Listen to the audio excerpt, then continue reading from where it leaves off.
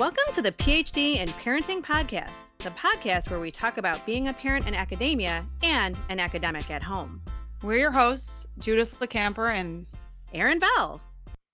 in every episode, we'll discuss a key issue impacting parents working in the field of academia, helpful hacks, and what we're reading. In future episodes, we also hope to interview some parents working in academia. So, this is our very first episode, and today we not only want to talk about the ideas behind this podcast, but who we are and what makes us qualified to do this. Judith, since this is your brainchild, why don't you start us off? Who are you and what has drawn you to thinking about all these great ideas? Yeah.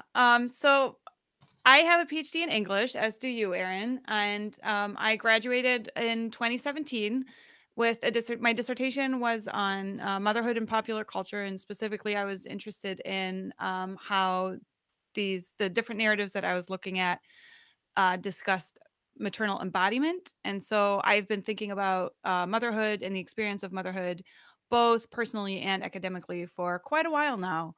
When I graduated in 2017, I didn't go on the job market right away. Also have a background in publishing with a master's degree. And I had some editing experience through grad school. And so I decided to pursue a career in publishing. And since January of 2018, I've been working in in acquisitions department of an academic press. I have 3 kids. My oldest daughter is 7, about to be 8. My son is almost 4, and then I have a baby, and she is just over 6 months. How about you, Erin? Well, that's awesome. It sounds like you're not only you're kind of living the work. You talk about embodiment and things like that. So you're an expert all around. Well, yes, it is true. We met at Wayne State. I think that's okay to say. And I always kind of tell people this. I was like, I decided to be friends with the smartest person I met there, which was you. So we've had a really lasting, awesome friendship. But I too started my PhD program with 3 kids on board already. And I want to say they were like 7, 4, and 1 at the time, which was really interesting. And so I was a little bit later. It took me closer to 10 years to finish that PhD and that dissertation work. And it was interesting for me because I actually applied for a full time job while I was still writing my dissertation. And ironically enough, I don't know if you remember that, but it was a job ad that you had sent me. I remember the Mhm. tag was like, I think you could do this job. So Yeah. props to you for that one. And I got the job, which was a pretty great problem to have, actually. It was one of the first jobs I ever applied for. So I didn't have to go through that long, drawn out job search process, so to speak. Um, but Yeah, I've been that's working. excellent. Yeah, that was pretty cool.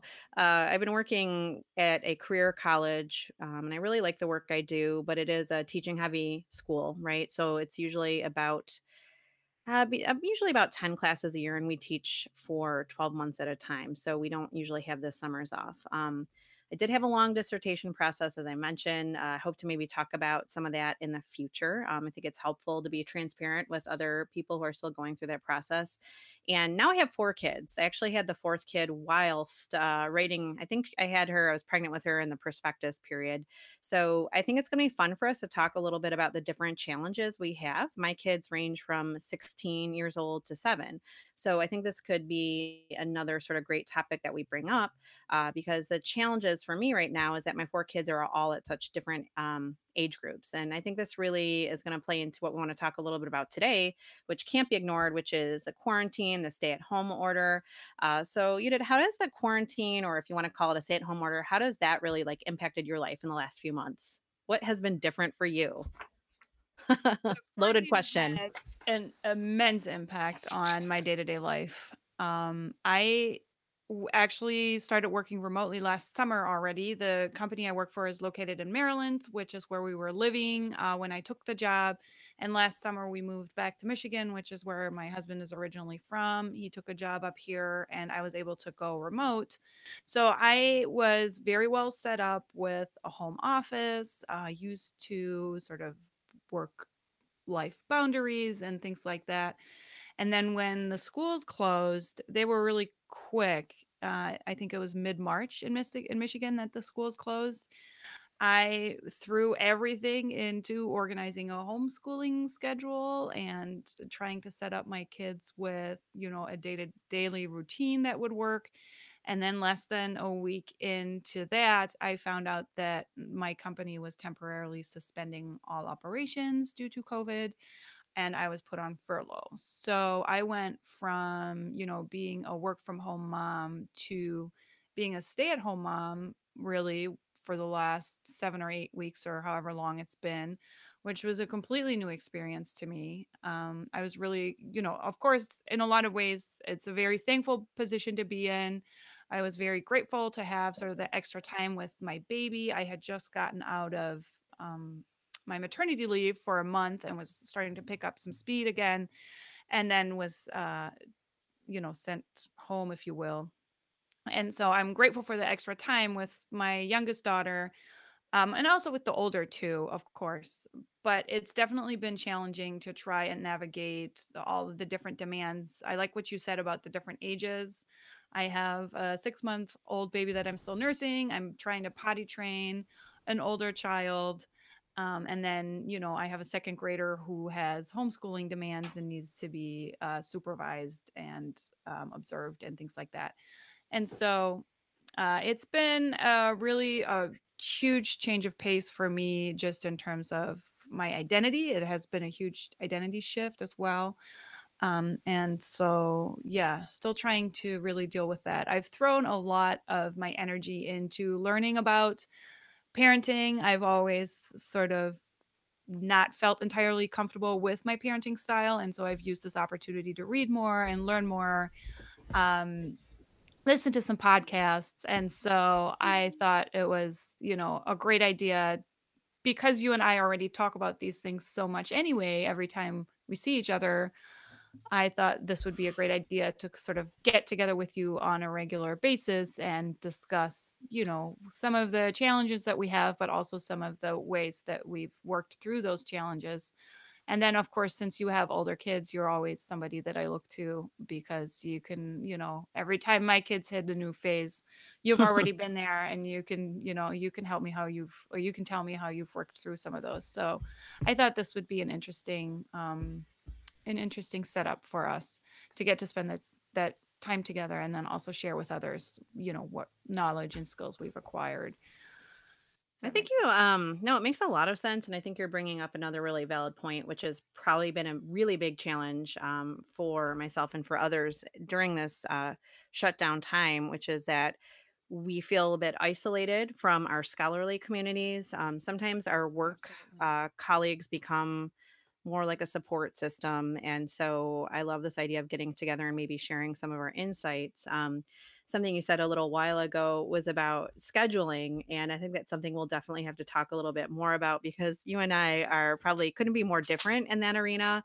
Yes. You are ultra organized, and I always really admire that about you. So there's like pros and cons of both approaches, but I really love that you've used this time to like sort of think through your parenting style. I think for me, the challenge was just the chaos of it all, because I have been teaching, which is great. I'm super, like you said, I'm very grateful for the fact that I've continued to be employed throughout this. And I think because of the new technology in higher, it's not even really new technology anymore, but the use of technology in higher education, I felt pretty poised to like move most of my classes online. It wasn't a huge change for me, but my day was a huge change for me. And even though I say I'm kind of like more flexible, I was really used to the pattern of get the kids to school, go to work, kind of have my coffee in the car, listen to my radio shows I like, kind of have that quiet time. It's about a 45-minute commute. So I actually, in spite of the Detroit traffic, I like that time.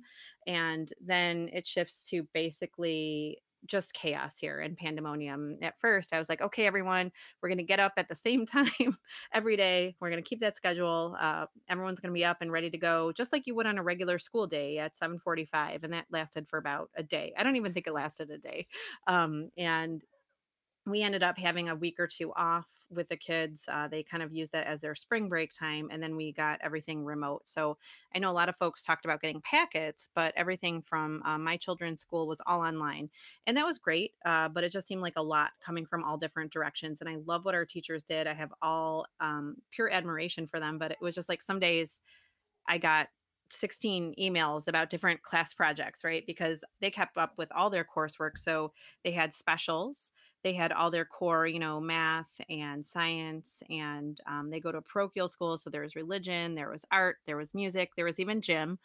You'd think that they would like the gym class, but that seemed to be a problem for us. So I think it was just kind of trying to deal with all the sort of disorganization. I really had to focus on trying to be a little bit better with that, because I'm someone that struggles with that. I've gotten better over the years, but I think to me that kind of was something that I could have used more help with. So definitely a challenge. Um, I don't know. Does that resonate with you at all? Yeah, absolutely. I mean, I think the the fact that your kids are older, and that there's more of them that are in school definitely put a bigger organizational challenge on you than I had. My daughter's school did not send that much material either. They had a 20-minute video for them every day, and then they added one video a week for the specials, but there was sort of no assignment attached to it. So whether she did it or not was not necessarily checked on. And she was really excited about the platform of using Google Scholar, or Google's Classroom is what they were using. And so I didn't have to monitor her all that much. So my challenges were not necessarily related to schoolwork, because once we had made it past the first 2 weeks where there was very little content provided from the school, I could really just kind of let her go with it. And she had it. I gave her a checklist every week. I got an email from the teacher once a week at the beginning of the week. I gave her a checklist, and it was her job to check it all off.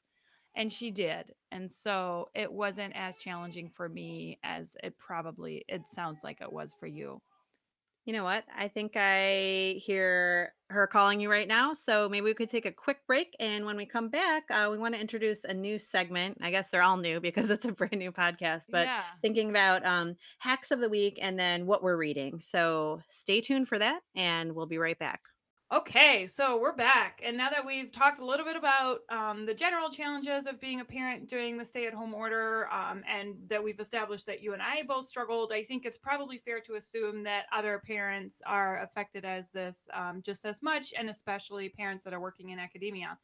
So, actually, when I wanted to talk a little bit about what I was experiencing before all of this went down, because the universities actually were some of the first places to um, have consequences and make quick decisions. So for the university here in town, they had spring break the first week of March, and it became clear very quickly that they were not going to ask students and instructors to come back to campus after spring break, at least for a little while. And in my line of work, a lot of what I do is to be in touch with authors that are already under contract with us, and also with other authors that I've met at conferences and other places that are working on projects. And a lot of my time goes into checking in with them, seeing, how's your manuscript coming along? How's that proposal coming along? And once all of this started happening, I reached out to a bunch of people just to get a feel for how things were moving along. And I got one of two responses. I had a handful of people that answered very quickly, that were very excited. And I think at that point, not all of us had realized how serious this really was. So Right. that'll be a little caveat. But uh, a handful of people wrote back, and they were basically saying, "This is great. I don't have to go back to the classroom. I have so much free time now. I'll be able to make much progress on the manuscript or on the Right. proposal." And then it took a few days, and then some other responses were trickling in, and those were more like, "I am completely overwhelmed. I have to, move all of my classes online. I am home with my children. I have to oversee their homeschooling schedules and whatnot, what we already talked about." And Yes. so, for me, very quickly, I sort of had this assumption that this was probably a very gendered experience. And so I was wondering, about that a little bit. And you and I have both looked into this a little bit, and you found a study online that I thought was really interesting. So could you talk about that a little bit. What did you find? Yeah, that's great. And I think it is a gendered experience, like so much of what we've faced in the academy, right? And so this comes from Megan Frederickson. She's an ecologist at the University of Toronto, Canada. And so she kind of started gleaning data. She works in a STEM field. And so the title of her project was COVID 19's Gendered Impact on Academic Productivity. And she is also a mother, as well as someone who, like us, kind of had to shift gears and figure out how to balance both her academic work as well as staying home with her children. And so a lot of it was about data gleaning, and some of it, to be fair, because it's from the STEM field, was a little bit different than the sort of analysis we would do in the humanities. But the final takeaway was that the trends in both preprint servers, she looked at two preprint servers, are consistent with the hypothesis that the pandemic is disproportionately hurting the productivity of female scholars.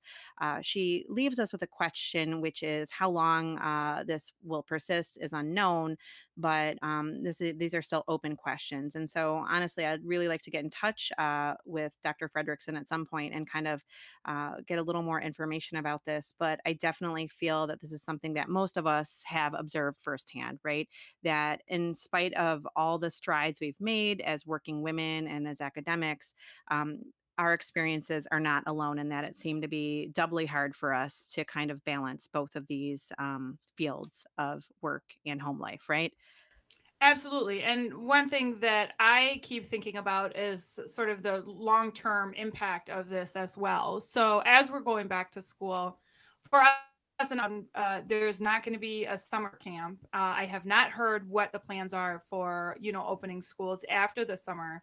And what I have heard is that there's a pretty high likelihood that there will be continued sort of sporadic closings of schools and daycares.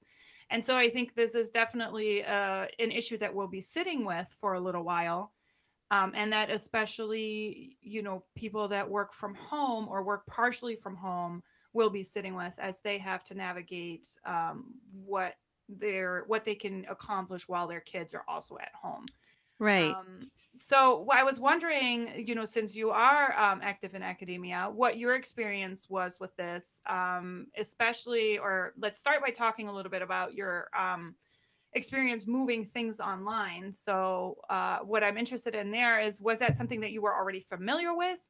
A lot of the scholars that I was emailing back and forth with said they'd never taught online before. I know that it was kind of a big part of our grad program to prepare people to teach online. So I was wondering what your experience was with that. And then also, how did you sort of figure out how to do that at home while your kids were also at home? Right. Wow. I feel like this could be like a whole podcast episode in and of itself, right? Because there's so many different things that come up with moving to an online course. So, like you said, I think our program really tried to embrace online strategies. And like many colleges and universities around the US, my college has recently moved to a new LMS system, Canvas. And so we are kind of well poised to put a lot of content up online. And being the person I am, I'm always trying to think like three steps ahead because I do work at a smaller career college. And so I am not on a tenure track. My job, I have to always kind of work hard to make sure that I stay employed. And I had been pushing to receive training to teach online. And fortunately, I did receive that training earlier this year because the way we teach our online courses is that they're all very uniform across the field, which makes a lot of sense to me, right? So if a student teaches, or sorry, if a student takes an online composition course, it still kind of looks like an online math course. They all kind of have the same shape, the same feel. There's a heavy emphasis on engagement. But that being said, I love online. I love technology. I think it's all wonderful. A lot of my students prefer purposefully sought out face to face classes because when you teach composition, as you know, not the most beloved subject by all, right? We've experienced this, that some students really wanted that face to face experience and they purposefully chose a face to face class. So I really feel like while I was prepared to shift everything online, it was my students sometimes that were really struggling because a lot of the people that I work with are first gen college students, right? Not everyone has access to good Wi-Fi. We were just talking about this, right? That, the weather, but sometimes it's a financial situation too. So not everyone has this nice setup that I do with a laptop and working Wi-Fi. Not all my students do. And so that was really a challenge. And then to a certain extent, I had a note about how I think there's a lot of sweeping generalizations that, younger people are awesome at technology. What they're pretty awesome at is social media, but they're not always really well versed in, PowerPoints, sorry, PowerPoints, or, finding good research using a database. And I do a lot of that work in class, so I can kind of sit next to them and help them. So that was really, I think, a big challenge was for the students. Um, I don't know if that's something that you have heard about or read about as well, but I think in some cases it was difficult. And there's a lot of assumptions made, and especially we're in Michigan, and we think about some of the impoverished K through 12 school districts where things were also put remotely, and like not, someone was like, "Oh, you just have to print this out," and I'm thinking to myself, well, not everyone has a good printer. Not everyone knows how to download a PDF. I mean, there's just some certain assumptions made about all this that I think were tricky. Does that jibe with anything you've heard in your part of the state? Absolutely. I think that was one of the main concerns that the more rural areas, which is where I am, had about the whole stay-at-home order and closing down schools all across the state. There are vast areas in Michigan that I don't think even have good access to internet. Right. And so, and then of course, it also becomes sort of a socioeconomic issue as Exactly. well. And I'm sure that you see that at, the college level, depending on what different types of colleges you teach at and what your demographic is or your student body, how your student body is made up. That would have a huge impact on, the ability to meet learning outcomes and things like that. Absolutely. I feel like my colleagues and I, like I said, we were pretty fortunate in that we were able to leverage the learning management system in a way that like made sense. And I was trying to use that quite a bit already, but there is those challenges I think will continue to exist. And so I think we have to be able to offer students what they want. And if what they want is to meet and talk with me face to face, then I have to figure out, okay, how do I do a Google Hangout with them? And again, that's not something that everyone's familiar with. Even Zoom, I will tell you what, I was not an expert at Zoom at all before all this. Now I'm like the Zoom master, right? Putting in all these new backgrounds. And I even have some pretty cool ones someone posted on a Facebook. It's like you can make yourself in Star Wars or Star Trek. But I mean, I didn't have that much working knowledge of Zoom before all this, as probably many faculty had the same experience, right? So it's been interesting. You might have to teach me some of that Zoom Yeah. background for my work meetings so that they don't have to look at my walls the whole time on my It was Windows. right. It was necessity more than anything, same kind of thing, because when we come back to this challenge of like working from home, we all get that we're working from home and we're academics, and you know it's kind of a, I don't know, the line between my home and work life I sometimes like to keep a little more separate. And so when you constantly have, again, my children are a little bit older, but my 7-year-old kind of invading a meeting space, when I put that background up, at least they can't see what's really going on. So That makes a lot of sense. I was yeah. wondering too, another question I Yeah. had for you about the family and work sort of arrangement is a very pragmatic question, and that is how many, if all of your four kids are moving online and you're moving online, does everybody have a device at your house, or do you have scheduled times or arranged times, or is it sort of a fight over who gets to use what when? How does that work? That's a really good logistical question. And first and foremost, again, my children are in a very awesome spot where 3 out of 4 have their own technology. Okay. And that can be a frustration for me because I'm like, this is an advantage. They take it for granted, I guess, sometimes. And so the only one that does not have her own advice is my 7-year-old. And so I did have to have some balancing times. And I think it was hard because I would have to give her my laptop, which is my baby. It's got all my work on it, and all my Right. files. And that's like Right. that's a challenge because as you know, after coming out of a dissertation process, like all your files, that's like our livelihood there. And so I had to let her go online with, she had first grade Zoom meetings once a week to check in. And then she also had specials meetings with the different teachers that teach like math and, not math, I'm sorry, music, but they could go in for special help if they need that. So it got a little dicey. I think the other thing was, again, we're on sort of the economic plan, if you will, for Wi-Fi. And so there'd be certain times where we had 3 or 4 different Zoom meetings going on in one house, and that seemed to be a little bit of a challenge as well. I also had to at some point replace the ink in my computer, which I know doesn't sound like a big deal, but I had to take that trip to Costco to get my ink refilled. And that was just a little, again, when we didn't really know what was happening and how this would kind of play out, the COVID-19 that is in the state.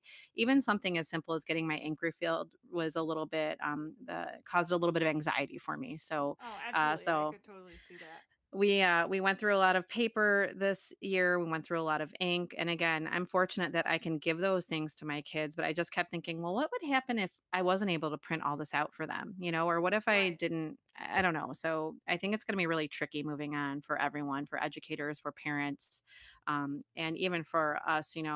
I was fortunate that I had a couple of laptops and a printer here, but to move all my work from home, it was a pretty quick, like overnight transfer, right?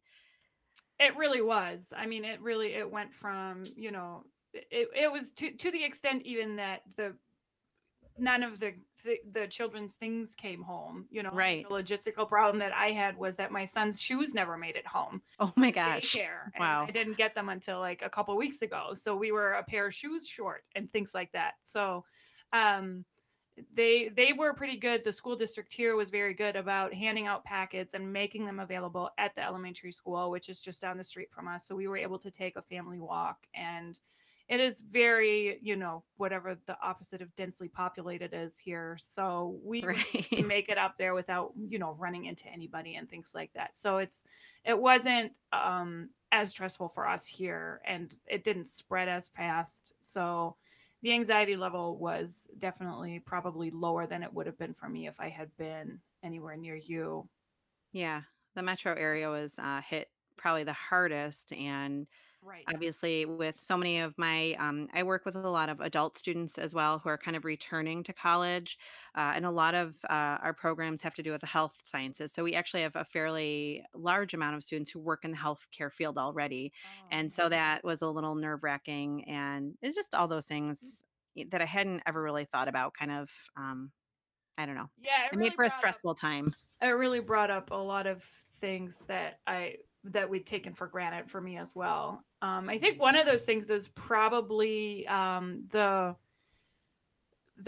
your own space and your own privacy that you really Yes. had gotten used to when you were able to drive to campus and have your own office. And the same Yes. for me. I had my workspace at home, and that was my space during the time that the older kids were in school. So, to come back a little bit to the research that you were talking about earlier, you were always somebody, even already in grad school, who had, a side project here or there, an article that you were working on or something that you were working to publish.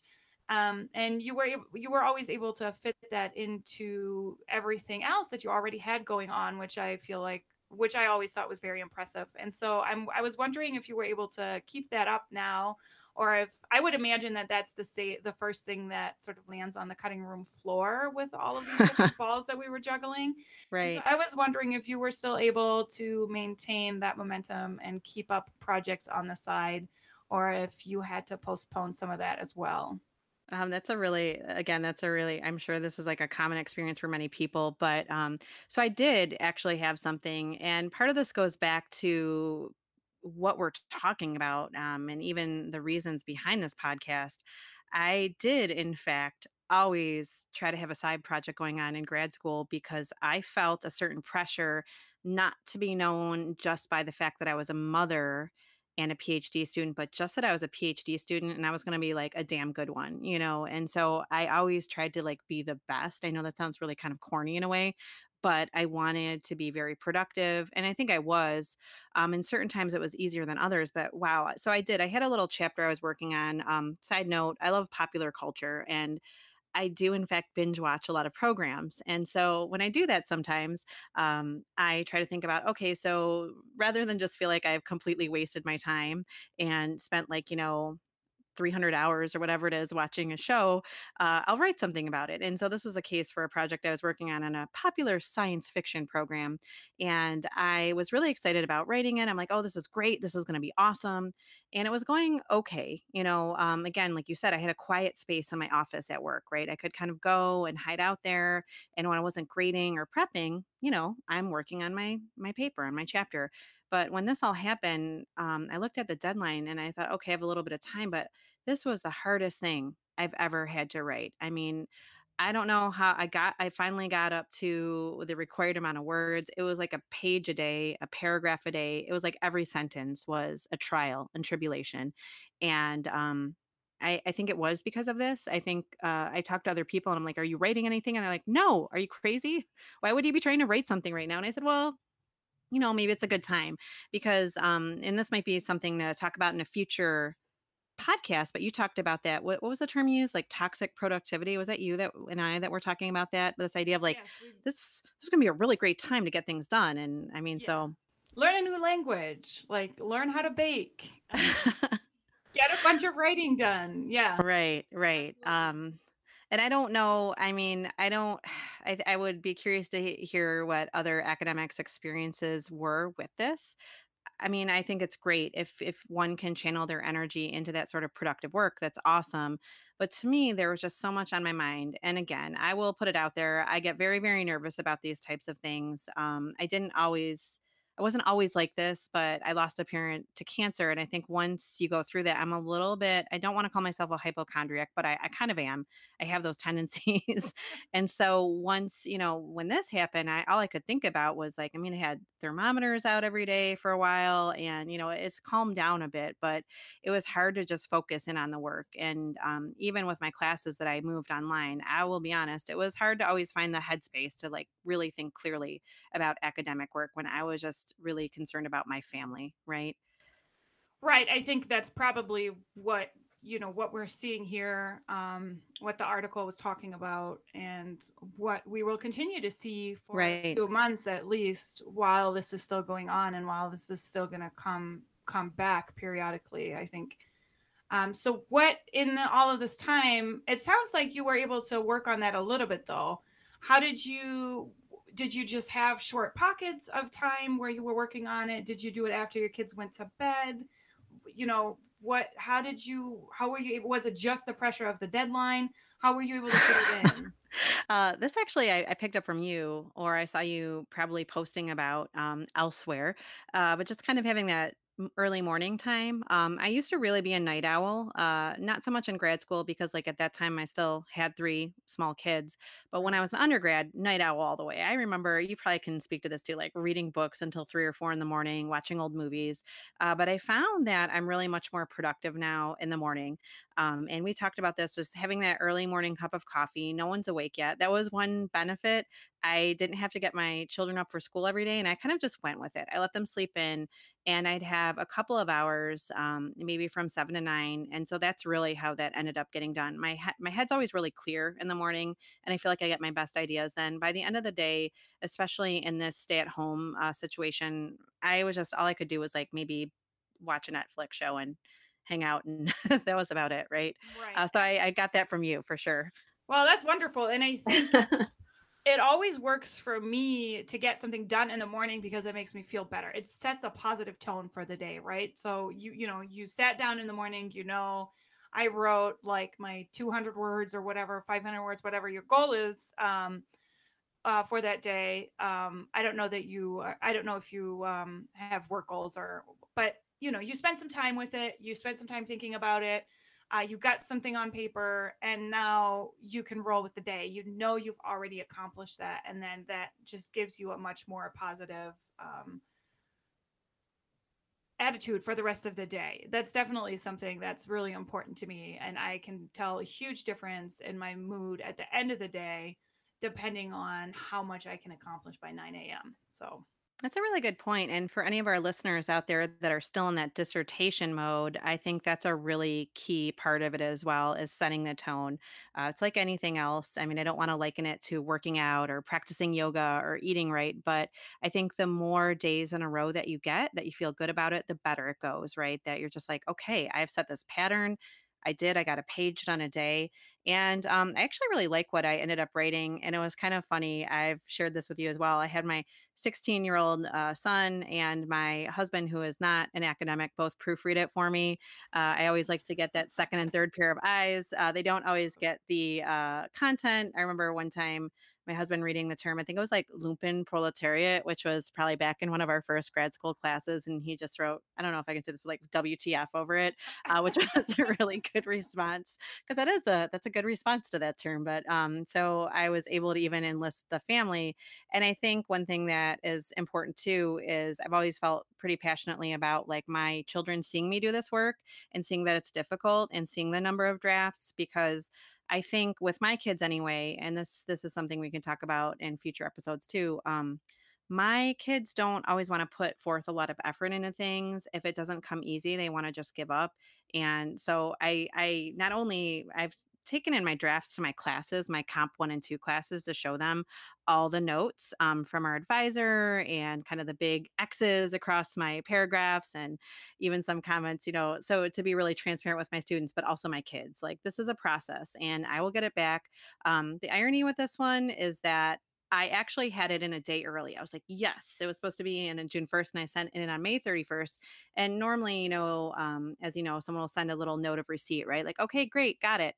I didn't hear anything for a week, and I didn't want to seem too eager or weird. But then I finally wrote back the editor, and she said, "Well, I didn't get it at all." And I was so aggravated because I had it done on time. Oh, that's It was even a awful. day early, right? I was like, "Oh my gosh, not." And I don't know. Sometimes I think with the different emails, they stack or tile the messages. But I look back, I Right. totally sent Yeah. it. I don't know what happened there. So that was kind That's of frustrating. Yeah. right. That's yeah.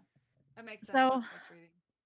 I think one kind of cool thing too, if you want to sort of transition, we wanted to talk about hacks and we wanted to talk about kind of like also positives of this. So, what did you want to talk about next? Yeah, so I think it's important that we talk about all of the different things that you've accomplished, but we also talked a little bit about all of that anxiety and things like that. And so I'm just wondering, or I wanted to talk a little bit more about what you've been able to do for yourselves since we're both readers. Have you been able to make time for reading at all? And if so, what have you been reading? So that's awesome, and I can't wait to hear what you've been reading. I was actually, and I think that is, if anything, that was a productive sort of avenue for me during this whole time. Was that I can fall easily into the trap of watching a lot of junk. I love TV. I always have, and maybe that's a very like sort of like 1980s American kid kind of thing. Like that's just like how I grew up. And it's funny because my mom will say, "Well, you didn't watch TV." And I'm like, yes, I did. Like I watch TV all the time." And so I didn't want to like feel that that was all I was doing in my spare time. So I actually have been reading quite a bit and I had two projects in mind. The first was kind of, this is a funny one, going through my bookcase and just pulling out things that I have meant to read, but I have not yet had the time for. And so, because I'm a little bit of a book hoarder, I will not deny that. And so, pre-pandemic conditions, they have those little free libraries. Whenever I see something like, oh, I want to read that, or that's an author I know, or an author I should learn more about, I would take those books. And so I have a lot of books that I haven't gotten around to. Anyway, long story short, I had a couple that I was reading. The first was Chinamen by Maxine Hong Kingston. And this was something a lot of people are familiar with, The Woman Warrior. It's on a lot of QE lists and a lot of feminist reading lists, and a lot of people have read that. But this was one of those books I might have found outside our department. They always had those shelves of like free Yeah. books, and I was like, oh, free books. And so to me, I've been thinking a little bit more about how I can start to read beyond just white women, right? If that makes Right. sense. I do Yeah. tend to read a lot of female authors. Some are heterosexual, some are lesbians, but it seems like a lot of them are white women at any rate. And Right. so I saw that and I thought this is really interesting. And it's written again, kind of thinking about what's happening in the 60s and 70s and things like that. But it was a really interesting book about all the different narratives of Chinese American men. And I really like her style because it speaks to me. It's a lot of episodes and fragments. And within the book itself, there's probably numerous accounts of different stories of a grandfather that worked on the railroad, and building that railroad, and how torturous that was, and how what kind of abuses he had to endure. And then there was another grandfather that started a laundry, and so I found it really fascinating. And she talks a lot about some of the racial ethnic prejudices happening in the world at that time. But sadly, it's like 40 years later, and post Wuhan, I think we saw some of the same things still resonating here in the United States. So I found it's a bit of a difficult read because of the fragmented episodic sort of nature of it. But I thought that was important. I like difficult reads sometimes, so I was looking at that one. I think you're much more focused in on parenting and feminism. So what have you been reading? Oh, Yes. Well, I've I've read a couple different things over the last few months. I've actually been able to read a lot more too. I don't know if you're on Goodreads. I gave myself a Goodreads challenge of 12 books for the year. I thought that would be a reasonable goal. I had 6 books in 2019, and 3 of those were audiobooks. So I was very unhappy. And I was actually able to, get to those 12 books by the end of, I think sometime in April. So I felt encouraged to double that number. I've been able to read a lot, which has been fun and entertaining. And I've currently have been doing a fiction book and a nonfiction book at the same time. oh, that's smart. That's I good. try to always have one of those. But my reading highlight for the pandemic, and I think what I'll always remember about the quarantine, is that my daughter and I have finally gotten into real substantial read alouds. Awesome. We read The Secret Garden earlier in the year, and we're currently working our way through Harry Potter, and just that's just been really great for me to be able to share that experience with her. I have very fond memories of reading with my mom when I was a kid, or having her read to me. And so it's been very exciting for me to be able to share those with her. I read, I think, the first 4 Harry Potter books like in the early 2000s, and then I kind of fell off the bandwagon, so I don't remember much of it. So it's kind of for me like reading them for the first time as well, and we're going through it together, and it's been just a great experience to do that together. So I'll talk about some of those other books that I'm reading for myself. Yeah. That Yeah. sounds awesome, though. I have the same, and I mean, it makes sense. I always share this. Like, I've loved reading. Those are some of my happiest childhood memories. Are of like my father reading to me, my mother reading to me, my grandfather, and I was always in a home with books. And my father could be kind of parsimonious or what have you, but he always splurged for books. If I wanted a set, whether it was something really silly like the Babysitters Club, that was a fan favorite, or it was a Little House on the Prairie, I'd always get the full, 10-book set or 9-book set. And he always let us buy books. And so it's a little disappointing to me because my older children are not the voracious readers that I would hope. But it's interesting that you bring up, kind of sharing a series with your daughter, because we have just been looking at the Anne of Green Gables series. And I really like those.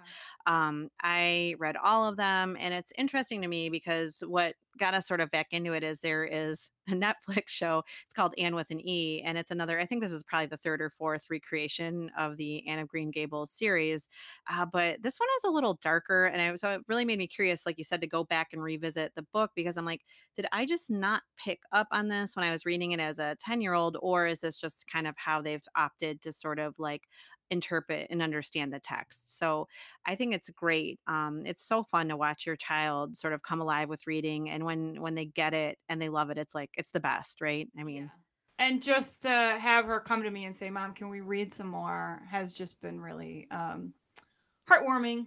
yeah, for sure. Yeah. And that's how you get kids excited about literature, right? You start with what they like. I think that's Exactly. really important. Yeah. Absolutely. I agree. I agree. So, were you reading Harry Potter when you were in college, or was that a little bit? Were you like in high school? Um, it was in high school, I think. I read the first, like I said, I read the first 4, maybe like right after the 4th came out. And Okay. then by the time the 5th came out, I had lost interest a little bit. and was reading other things and doing other things. And so, Yeah. I kind of missed that trend because I'm older than you, obviously. And right. so I remember it was kind of like I was waitressing. I want to say I was in my 20s, and I actually had some older, like adults, like, middle age. I remember it was a middle aged man and he was reading Harry Potter. And I was kind of like shocked. He was, he came in for lunch by himself and he's like, no, I just can't put it down. And people are always like, oh, don't you love that series? And I'm like, honestly, it kind of hit when I was just not in the time to be reading sort of like a magical series. It just didn't kind of Right. like resonate with me at the time because I was a 20-year-old, like going to bars or whatever. So Well, it right. didn't mesh with me at the time. And I think that's why I never, that's why I didn't pick up those last Right. three, just because I was not interested in it at the time. But if you think about it, I believe that Harry Potter was the series that really started that sort of young adult lit craze Yeah. for all ages. And so I think some people call it all age literature too. Hmm. And I think that was, if I'm not mistaken, I think that was started by Harry Potter, really, or that really kicked it off. So it's kind of interesting to go back to that and see why and how it's possible that a book can be so compelling for both me and my daughter at the same time. It's fun. Right. And like spanning generations, and people still love it. So I think that's really awesome. And again, as an educator and someone who wants to share literature, I'm like, if you like it, go for it. Exactly. I'm excited. If you're excited about reading it, I'm excited, because Exactly. that doesn't always happen. I've tried everything with my kids. They didn't go for the Little House on the Prairie series. That was a very popular one when I was I growing up, and wanted to I like share that those. with my daughter because she's interested in history, but then now she's reading Harry Potter and Yeah. so, yeah, How can you? and that's another thing actually. I've asked all kinds of people that I know, all other like mom friends that I have that have read the series with them with their kids is the question of how far do you let the kids go because the Harry Potter books get more and more dark and violent Right. the further you move along. And my daughter is you know, very, she wants to read, she wants to read, she wants to read. And I don't know if I'm still deciding. We're on the third volume right now. I'm still deciding on whether or not I'm going to just say, we're going to wait a year with the next one. Right. Or Right. if it's a matter of, well, if you're excited about reading, I'm not going to tell you no on that one. So I'd love to Right. hear people's opinions on that. So if anybody Yeah. listening has an opinion on that, please share. Yeah, there's probably some well-read Harry Potter scholars. There's always a Harry Potter Oh, yeah. conference panel, whatever conference I end up. I did a lot of the popular culture Yes. conferences, and so it's still I those are think always fun. the Southwest PCA actually has a Harry Potter. I think they have a Harry Potter um, area of interest. So they have like 10 or 12 panels just on Harry Potter. That's awesome. Yeah. Well, so to kind of finish up our episode today, how do you think we're doing on time? I have no idea. See, it's fun, and we can always edit out anything that's. Should we end up with some hacks, or what do you think? Yes. Do you have anything or do you want me to go first? No, I am hackless. So this is You're one hackless. I'm hackless. No, this is one of the reasons I love being friends with you because we are so similar in many ways and sort of our probably ideologies and thinking about feminism and working and maternity and all that great stuff. But I think we have really different personalities and you excel in organization and planning. I am like the absolute worst. So I you said try. I something try. about stocks, and this is just I don't know. I don't know how much I want to share about it. At some point, maybe I can post the picture of our socks, but it's like out of hand. I Oh my am God. not. Socks are the worst. I am not a person that has a lot of hacks. Oh, I have one that can tell you. I have one that's worked out for me. But let's hear your hacks. So you've been again. So you have been a little productive, thinking about new and interesting ways to like have the kids pitch in. Or what was the hack? Yes. So speaking of socks, I was really excited this week. My son, my 3-year old, was really, he saw me folding the laundry and I always leave the socks for last. And he got really excited and wanted to help me. And so we figured out, this is kind of silly, but, and it's sometimes, when you start off, it's less the help than further down the road. But he figured out how to, put how to match socks and then how to roll them together into what he called a caterpillar. which was adorable. And so his little hands trying to get, the sock stuff together was amazing and entertained me while I folded the rest of the laundry. And lo and behold, the next time I was folding laundry, he came in and said, "Can I do the socks?" So that's my hack. That's awesome. And I mean, if you want to get really maybe more educational with it. You could say you're working on some fine motor skills there. You're working on Absolutely. matching. So it's not only a Absolutely. win for the parent who's ever folding the laundry, because I too wait and wait to do the socks. And that's probably why it's the bane of my existence, because we have a lot of white socks that just Oh, don't match up. But you could talk about, this is also helping him develop some other skills. So I love it, absolutely. making it Yeah. fun. Yeah. And speaking of helpful sons, before we log off and say goodbye until next time, I want to give a shout out to your son for helping us figure some of these things out, for helping with the logo and helping with the technology and whatnot. I'm really excited that he was on board and he was able to help us out a little bit. Um, Yeah, that's great. I think again, what we do is so important to like set this good example, whether it is about education. I try to get my kids involved as much as possible. So I think we're both doing really well with that. And yeah, thanks to my son. He knows more about some of these technological programs than probably people who are 30 years old. So he's always a good help. that's awesome. Yeah. So, should we share a little bit about how people can get in touch with us if they want to? Absolutely. So I think there's going to be a an Instagram account that we're going to use. So you can find us at PhD in Parenting on Instagram, Awesome. and you can follow us there, so you'll get updates when there's new episodes and whatnot. And of course, if you've made it this far in the episode and you want to give us some feedback or let us know what you think, you can send us an email at PhD in Parenting Podcast at gmail.com. That's awesome. And I love it if anyone wants to share any feedback, but also if you have ideas for future episodes. What has troubled you, excited you about being a parent in the academy? So you could please feel free to email us any ideas or anything else, and we'd love to be in touch.